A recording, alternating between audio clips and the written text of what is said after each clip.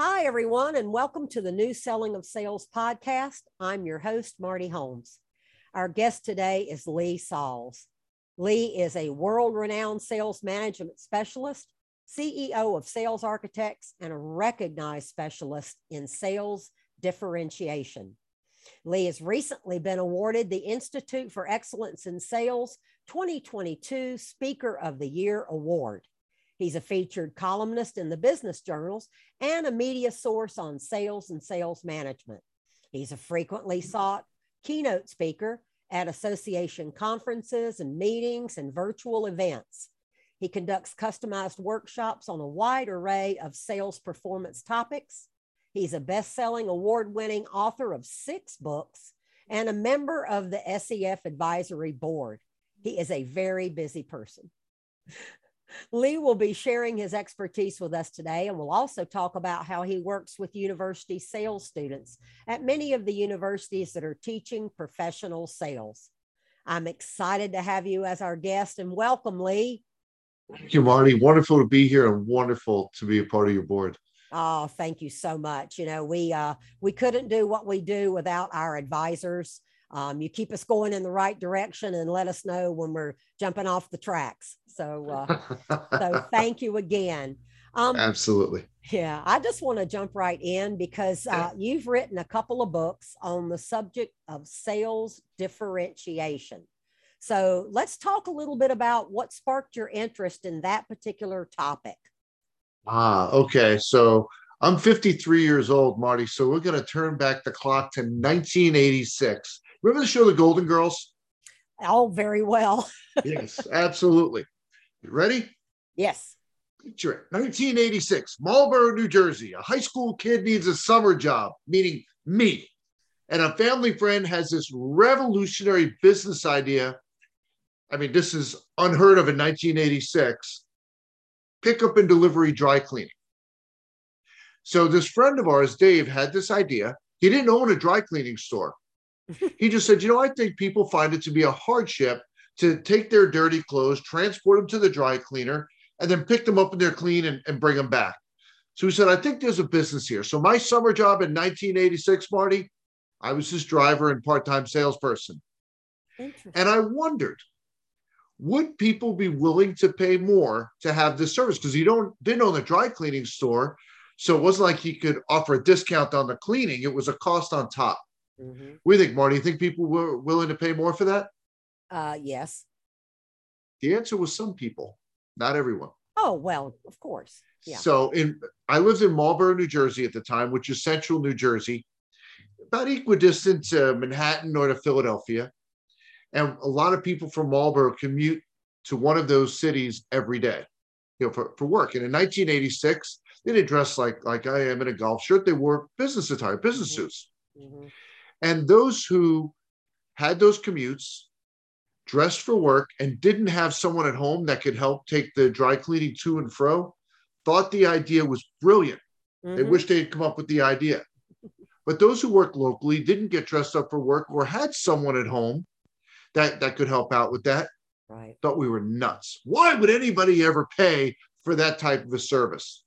So at a very young age, I developed clarity around some very important concepts.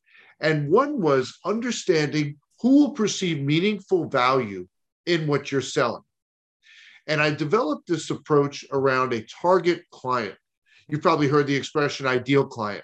Mm-hmm. And I don't use that expression. I use the expression target client. And it's not wordsmithing. It's a totally different concept. When we talk about ideal client, what it says is if all the stars were to align, this is the kind of business we'd love to have. It's like a lottery ticket, a 1 in a billion chance. Mm-hmm. But a target client says this is who will perceive meaningful value in what we offer. And every business development minute should be spent in the pursuit of those types of opportunities. So do you think our audience likes free things? I would say most people do. Everybody loves free things. Well, I've got a worksheet you can download, and I got a tough URL, targetclientprofile.com. If you go there, you can download this 9-component worksheet that will help you to have laser focus on the right opportunities who will perceive meaningful value in what you offer. A second takeaway from that was that price is not the primary decision factor when buying. People will pay more for what they perceive as meaningful value. We often talk about in sales value. We forget to put that word meaningful in there. And that means you understand the person that you're selling to so that you can create a meaningful experience. And so if you put all this together, this turned into two books, Sales Differentiation and Sell Different, which is strategies to differentiate what you sell and how you sell. It sounds so simple, but it's not, I'm sure. And targetclientprofile.com. You got it. And you can download a worksheet that'll help you figure out how to target the right client. It's all, people search for clients all the time. They waste a lot of energy, a lot of time, and a lot of money on going after individuals and companies that they don't stand a chance, so to speak. They don't stand a chance. And, one of the big reasons why the price issue comes up is you're going after people who don't perceive meaningful value in what you're offering. If I had spent my summer chasing people who work locally, didn't get dressed up for work, or had someone at home that could take the dry cleaning to and fro, I wouldn't have sold anything. I would have tanked the business. But once we gained that clarity, we said, this is where we fit. This is who's going to perceive meaningful value. We didn't have an issue with pricing. People were lined up to take advantage of that service. We actually wound up hiring 2 other drivers. Right. And it has to do a lot with convenience too, because that's one of the things you were offering. Your clients had more free time, less time spent going back and forth and extra mileage, which nowadays would be really important. But people, they had money, they didn't have time. That was the challenge. Yeah, they value their time even more in today's world. Absolutely. Yes. So one of the questions that I saw that I wanted to ask was, your new book is titled Sell Different, correct? So the obvious question is, what is different about Sell Different? Marty, is that really a nice question? Put me on the spot just as we're getting started. Is that really a fair question? Yes, it is. Of course it is. Hey, salespeople, if you're watching this, whether buyers ask you that point blank or not, that's the huge question on their mind every time they meet with a salesperson. They want to know what's different. Yeah. And if you can't articulate it, if you can't demonstrate it, price is going to win the day. So what's different about Sell Different? Well, several things. One is sales has never been tougher than it is today. Competition's fierce. Differences in features and functions have become so narrow when from one provider to the next. And it's more challenging than ever for salespeople to differentiate what they're selling. But at the same time, sales managers aren't saying, hey, salespeople, I know it's tough out there. Go ahead and sell the deal at 50 lower margin points. We're going to lower your goal by 40%. Nobody's doing that. No. They're still saying you got to win deals and at high rates and protect margins while doing so. Or as I trademarked, win more deals at the prices you want. So how do you do that? How do you win deals at high rates and high margins when differences in what you're selling are so slight? You have to sell different, which means looking at every touch point in the buyer-seller relationship and identifying ways to outsmart, outmaneuver, and outsell the competition. And that's exactly what this book helps you do. Everything from how you generate leads or referrals, how you handle discovery meetings, how you sell virtually. Marty, there wasn't going to be a chapter on virtual selling in the book, but then this little thing happened. What's it called again? Oh, yeah, the pandemic. Oh, yeah. And we said we need a virtual selling chapter in there. How to deal with the ultimate deal killer, fear of change, and much, much more. So the focus of Sell Different is providing you with strategies and techniques to win more deals at the prices you want during fiercely competitive times. And each of the 15 chapters present strategies that, regardless of what you're selling or to whom you're selling, will help you win more deals at the prices you want with step-by-step instructions on how to implement each strategy. When I began the editing process with this, I took the manuscript and I sent it to a bunch of my clients, salespeople, executives. I said, I'm not looking for you to critique grammar or any of that. Here's what I want to know. What could you not implement based on reading it? And what did I not address that you would expect a book of this subject to address?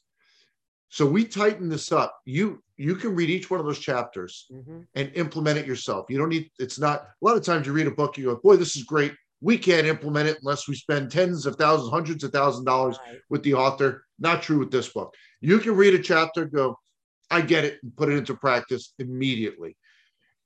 So it's like almost like a guide. It is a guide. Yes, it is. Absolutely. I'm giving you the recipe to differentiate the way you sell. So in sales differentiation, the first half of the book is differentiating what you sell. The second half is differentiating how you sell. And then in Sell Different, I've got a whole separate new set of 15 strategies that I didn't address in the prior one.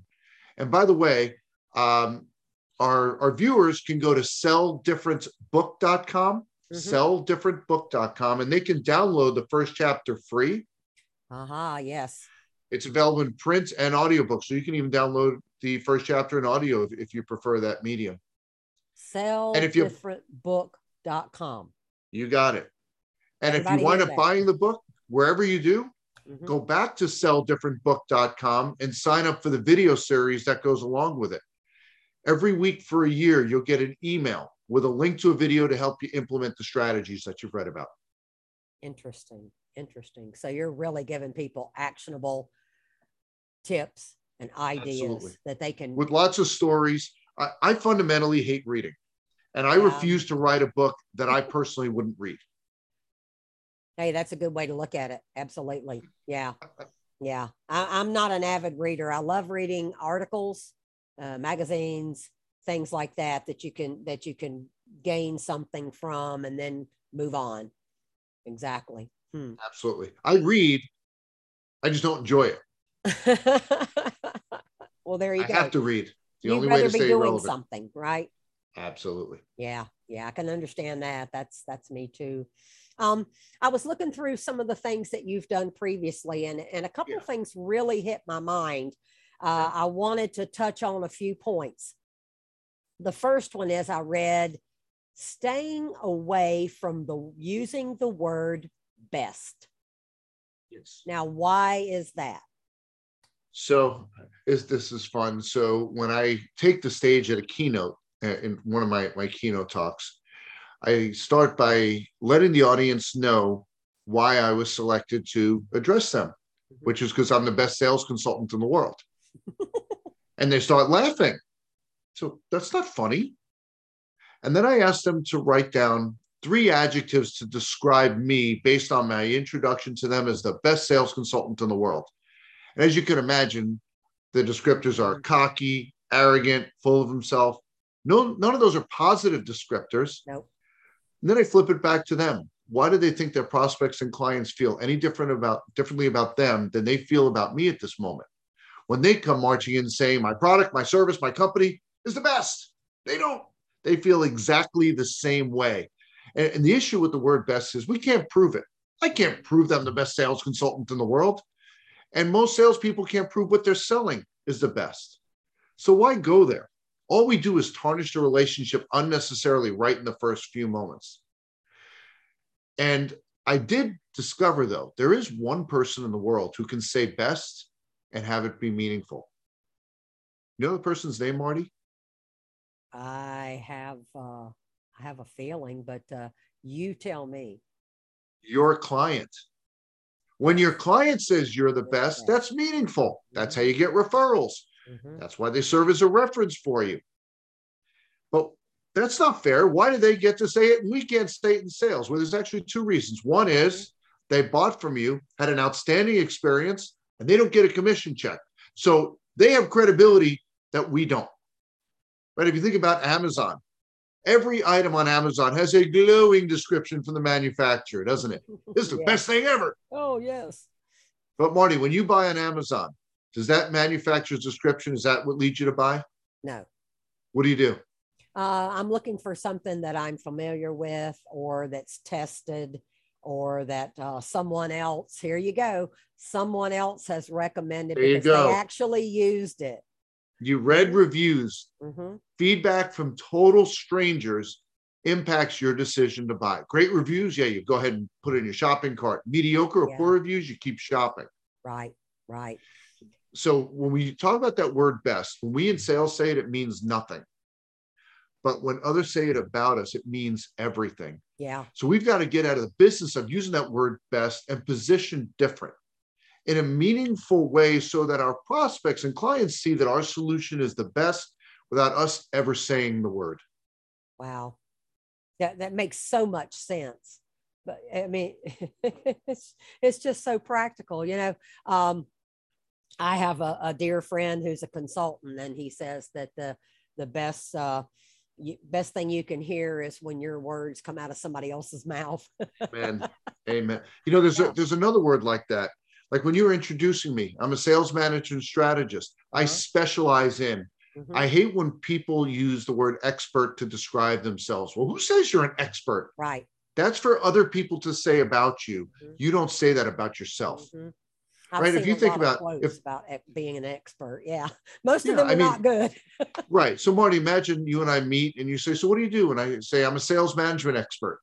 You're not saying, oh, yippee, this guy's fantastic. Like, well, who said that? This guy thinks a Who is lot of this himself, guy? doesn't he? Yeah. Yeah. Same, and the same holds true in sales. We have to be mindful that when we're selling, you know, our tools are our words.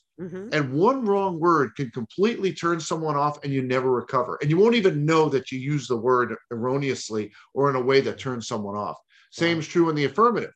You use a certain word and they just eat it up. And it doesn't matter what else you say, they're going to buy from you. Such great tips here. So I had two other things here. Tips on creating meaningful value. Would you like to touch on that for a moment? Sure. So I mentioned before that the key to understanding meaningful is to really understand the people that you're selling to. You can't create meaningful value if you don't understand the CIO or the CFO or the director of product development, the head of whoever it is that you're selling to. If you don't understand them as people, what's keeping them up at night? What are their goals, objectives, challenges? What are they seeking to accomplish? Forget what you're selling for a moment. Understand them as people in those respective roles. And then once you do that, you then align what you're selling with those aspects, right? So imagine you make a list. Here's everything that's keeping them up at night, their goals, challenges, objectives. Which ones can we help them with? Can't help them with all of them. Like, for example, one of their goals is to get promoted. Okay, well, maybe we can't help them get promoted, so we won't talk about that. But there are other things that we align with. And when we look at entry points into organizations, one of the things that we want to do is align with where we have the most meaningful value. So when you understand what I call decision influencers, those refer to anyone and everyone who affects the decision to buy what you're selling. And so going through that exercise I just described for each one of them, and then understanding who would be most excited, most passionate about what we offer. That should be the entry point that you go after for these opportunities. Because there are some in the organization, yeah, we can do this, do that. They're not going to get overly excited or interested in this. Well, let's not waste time trying to go after them because they're never going to get excited about it. Let's go after those who can get excited. And it all starts with, again, if you use that word meaningful, super important. Meaningful means you understand the individual. Beautiful, beautiful. Here's another one for you, okay? Okay, I got my bat. I'm ready to see if I can hit it. The one top skill salespeople master. The art of query, questions. You know, it's interesting. If you talk to most people in sales, some point in their life, someone told them they should be in sales. And when you ask them why, it's because they're a great talker. People who are not in sales say, if you've got the gift of gab, you should be in sales. The sales management says the most critical skill is listening. Right. And I disagree with both groups. I think the most critical sales skill is asking thoughtful, insightful questions. Let's flip the equation around. We ask thoughtful, insightful questions so there's something meaningful to listen to, and then we can share information appropriately. And if you think about the way people want to be communicated with, they don't want to be lectured. It's like it's the worst communication medium. right? Even kids don't want to be lectured. Mm-hmm. And that's one of the mistakes we often make in sales is we go to lecture mode. We just want to tell them all this stuff. And it's just like a big wind hitting them in the face. Yeah. No engagement. So the art that I'm referring to is asking thoughtful, insightful questions to help them think differently about the solutions they have or could have. And if you can master that, because you ask questions in such a way, you lead people down a path so they see what you see. Like if you look at the legal profession, attorneys don't testify. They specialize in asking questions in a way to paint a picture for the decision-making group, the jury, so they see exactly what the attorney wants them to see. If you've been to a psychiatrist or a psychologist, you know they don't give you the answers. They ask you questions, lead you down the path until you see exactly what they see. And that's what we need to master in sales. Yeah. Help them find it out for themselves. Absolutely. Much more power. Like you said before, if you can get them to say it without you saying it, much more powerful. Mm-hmm. Absolutely. Yeah. I mean, they on the surface, all of this seems rather obvious, but we know it's not. It does seem that way, but we know it's not. Yeah. Yeah. Like asking. Marty, I used to think I knew where the line where common sense was, and then someone will do something and I see the line completely disappear. So none of what I've talked about here today, what I put in the category of complicated or complex. Right. It's very simple. Once you hear it, you go, duh, I should be doing that. Mm-hmm. But sometimes you need someone to help you to see that, and then you can run with it. Right. Sales psychologist. There you go. We'll add that to the business card too. Yeah.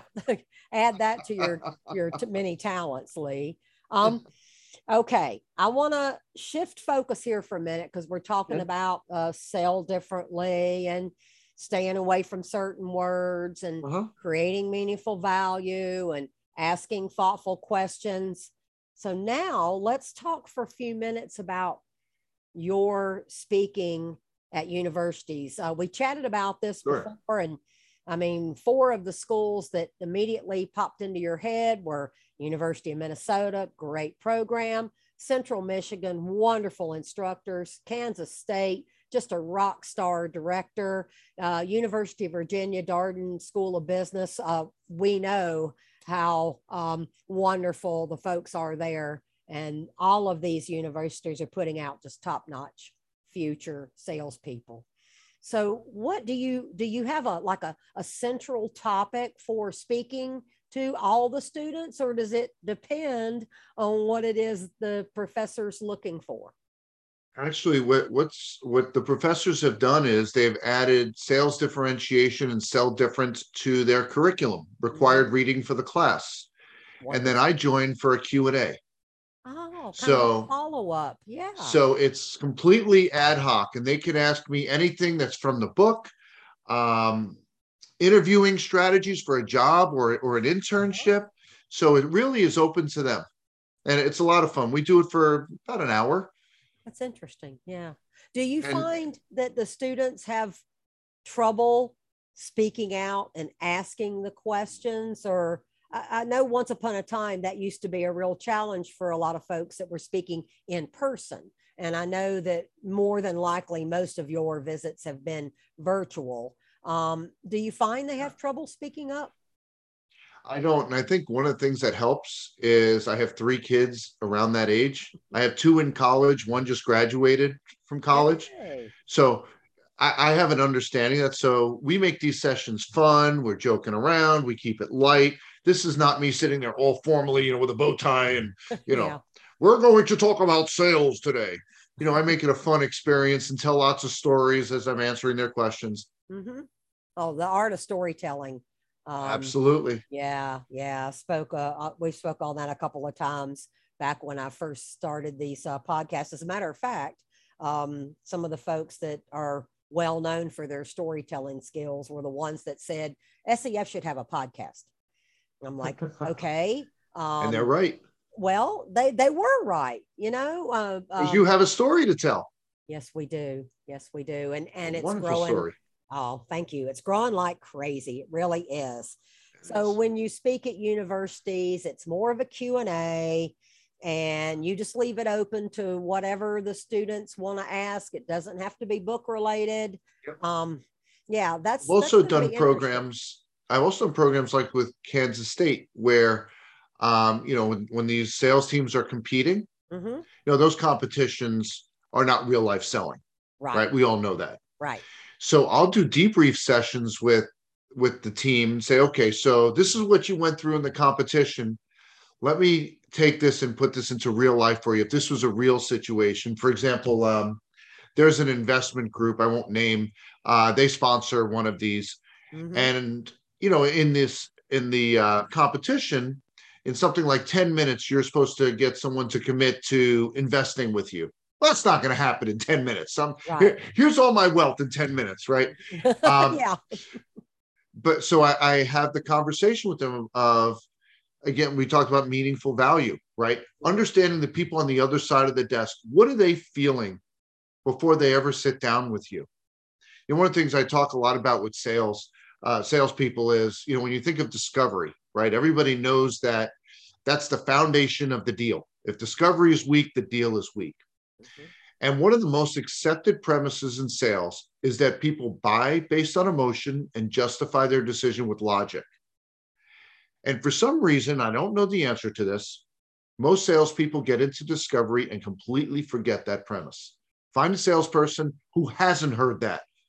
Yeah. Everybody's heard that, but they Yeah. don't use it in discovery. But if you think about it, take that investment example. There's a way that people feel about the issues you address before you ever walk in the door.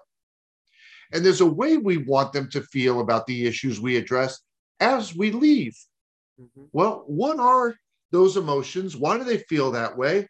And then discovery is the bridge that takes you from here's how they felt when I walked in the door, and here's how I want them to feel afterwards. Great, And again, that's not great something that analogy. they don't get that exposure in the competition setting. It's much more Right. what's the word that I'm looking for? What of a stoic, right? Yes. Yes. Much more Uh-huh. mechanical. Mechanical. That's the word, mechanical. Um, I've had the pleasure of being part of a couple of competitions and judging in preliminary rounds, and mechanical. That's actually the word I was searching for, because the student that can do something, here's the word, differently, Yeah, there is, you go. yeah, is usually the one that catches the judge's eyes. Absolutely. And also the mock buyer who recognizes that this particular student or students is approaching things a little differently than Absolutely. Sell different. the herd. I know, that's what I was That's just, my theme. yeah, yeah, and it obviously works. Yes, it Obviously does. works. Yeah. Um, I think we have a few minutes here, Mhm. and I find myself very interested in something about you that is not part of sell or sell different or sales Okay. differentiation. I think you know What's where that? I'm headed. I'm talking about your success in competitive powerlifting. Ah, Now, yes. And the bench now, press. yes, in the bench press, and that intrigues me. I have something that said that you had to overcome a lot of challenges, and that in many ways, did you? Well, this is a question here. Did you apply what you already knew in sales to overcoming those challenges, or did the challenges make you realize some different things about sales? It went both ways. Went both Okay. ways. All right. Um, so I've been competing in the bench press since 2000. And about 4 years ago, on New Year's Eve day, I'm training in the gym Mm-hmm. and I'm on track to set state records.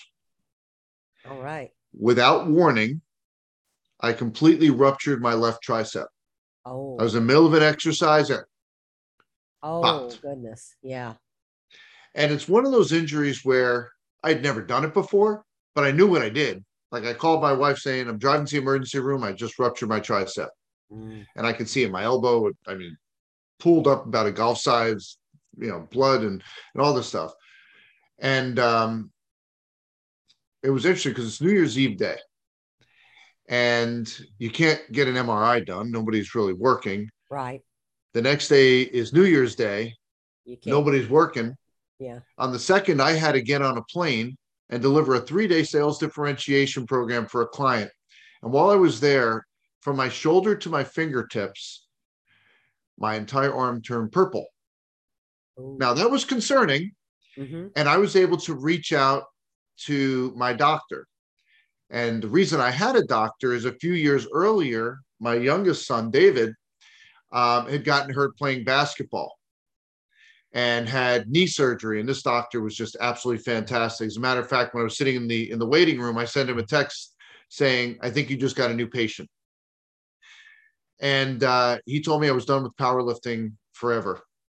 Oh. Which is not just a physical thing. When you've been working out I have since my junior year of high school, it's when I started, to say that I can't do that at that level anymore. That's bad. That wasn't a physical thing. That was a mental thing. Right. Emotional. Yeah. And quite frankly, one of the things that really helped me to get through that was what my son David had gone through. When he got hurt, he was told, so he had what's called an avulsion fracture, which instead of tearing your ACL, the ACL rips off a piece of bone. So it comes from the end. And he's a pitcher. He actually pitches in college now. So this happened in January in the 8th grade, and he was going to be playing high school baseball in the spring. And they said, that's not happening. If you're lucky, you'll get to play in the fall. That was unacceptable to him. He went to task and through physical therapy and stuff, he was playing baseball in the spring. Yeah. He was determined. Mm-hmm. And that helped me to get through that as well. Doctor may have said I was done forever, but I refuse to believe that. And in 2021, I came back and won the Minnesota State bench press championships. Wow. Yeah. Well, not bad for a 53-year-old, right? Not bad at all. No, but perseverance. I'm a firm believer in perseverance. I have personal stories as well, but we won't go there today because this is all about Lee Salz and selling and journeys and experiences and all of the good things. But yeah. But you asked me a question before about, did that help me with sales or was it the other way around? Yes. And, the mental side of selling is so important. I'll give you an example just from yesterday.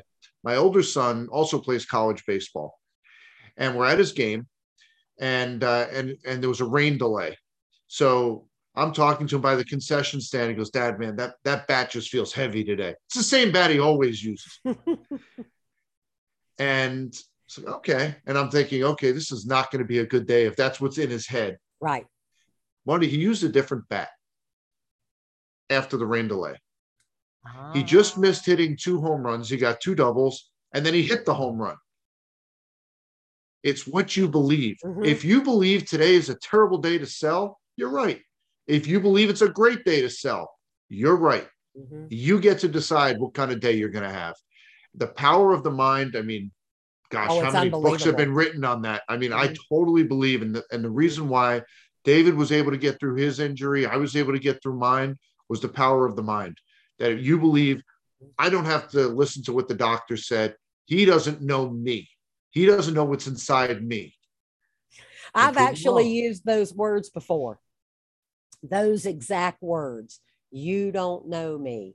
You don't know what I'm capable of, because to be honest with you, sometimes I don't know what I'm capable of. Boy, 19 years ago, I herniated a disc in my neck, and I was told I was done with the gym forever. And the doctor, Marty, the walked in looking at the folder. I told her to walk out, walk back in and say something else, because you're clearly not looking at the fact that I'm in my 30s. I'm not in my 70s. There you go. And I have a feeling that if you had been in your 70s, you still would have persevered and found a way. Absolutely. Yeah. You know, and I don't care what you do in life, sales, not sales. Mm-hmm. If you can't get your head right, you're not going to be the best you can be, no matter what it is. Boy, yeah. Yeah. So, you know, I'm a firm believer in that almost everyone is involved in sales in some way. You're selling a product, a service, your company, yourself, your experience, everybody's selling something in some way. And you can go all the way back to Robert Louis Stevenson to find quotes about sales, and way beyond that. Yes. Yeah. It's, you have. And what about our kids? What about our kids, Marty? Yeah. They're the best salespeople trying to sell mom and dad. Isn't that the truth? I actually have 2 granddaughters I'm going to visit this weekend. So we'll see. We'll see what they've learned as far as, They can sell, I assure you. Well, you know what, Lee, this has just been wonderful. I actually lost track of time, which I think is great. Oh my gosh, look at that. No, I think it's great. You know, when you have a conversation with someone and you stop thinking about the barriers and you just start enjoying the interaction, that's when you know it's great. That's when you know it's great. This was great fun, Marty. Thank you. It's wonderful. So to recap, there is a worksheet that you're telling people to go and look at called targetclientprofile.com is where you can find it. And then if you go to selldifferentbook.com, you can download the first chapter for free.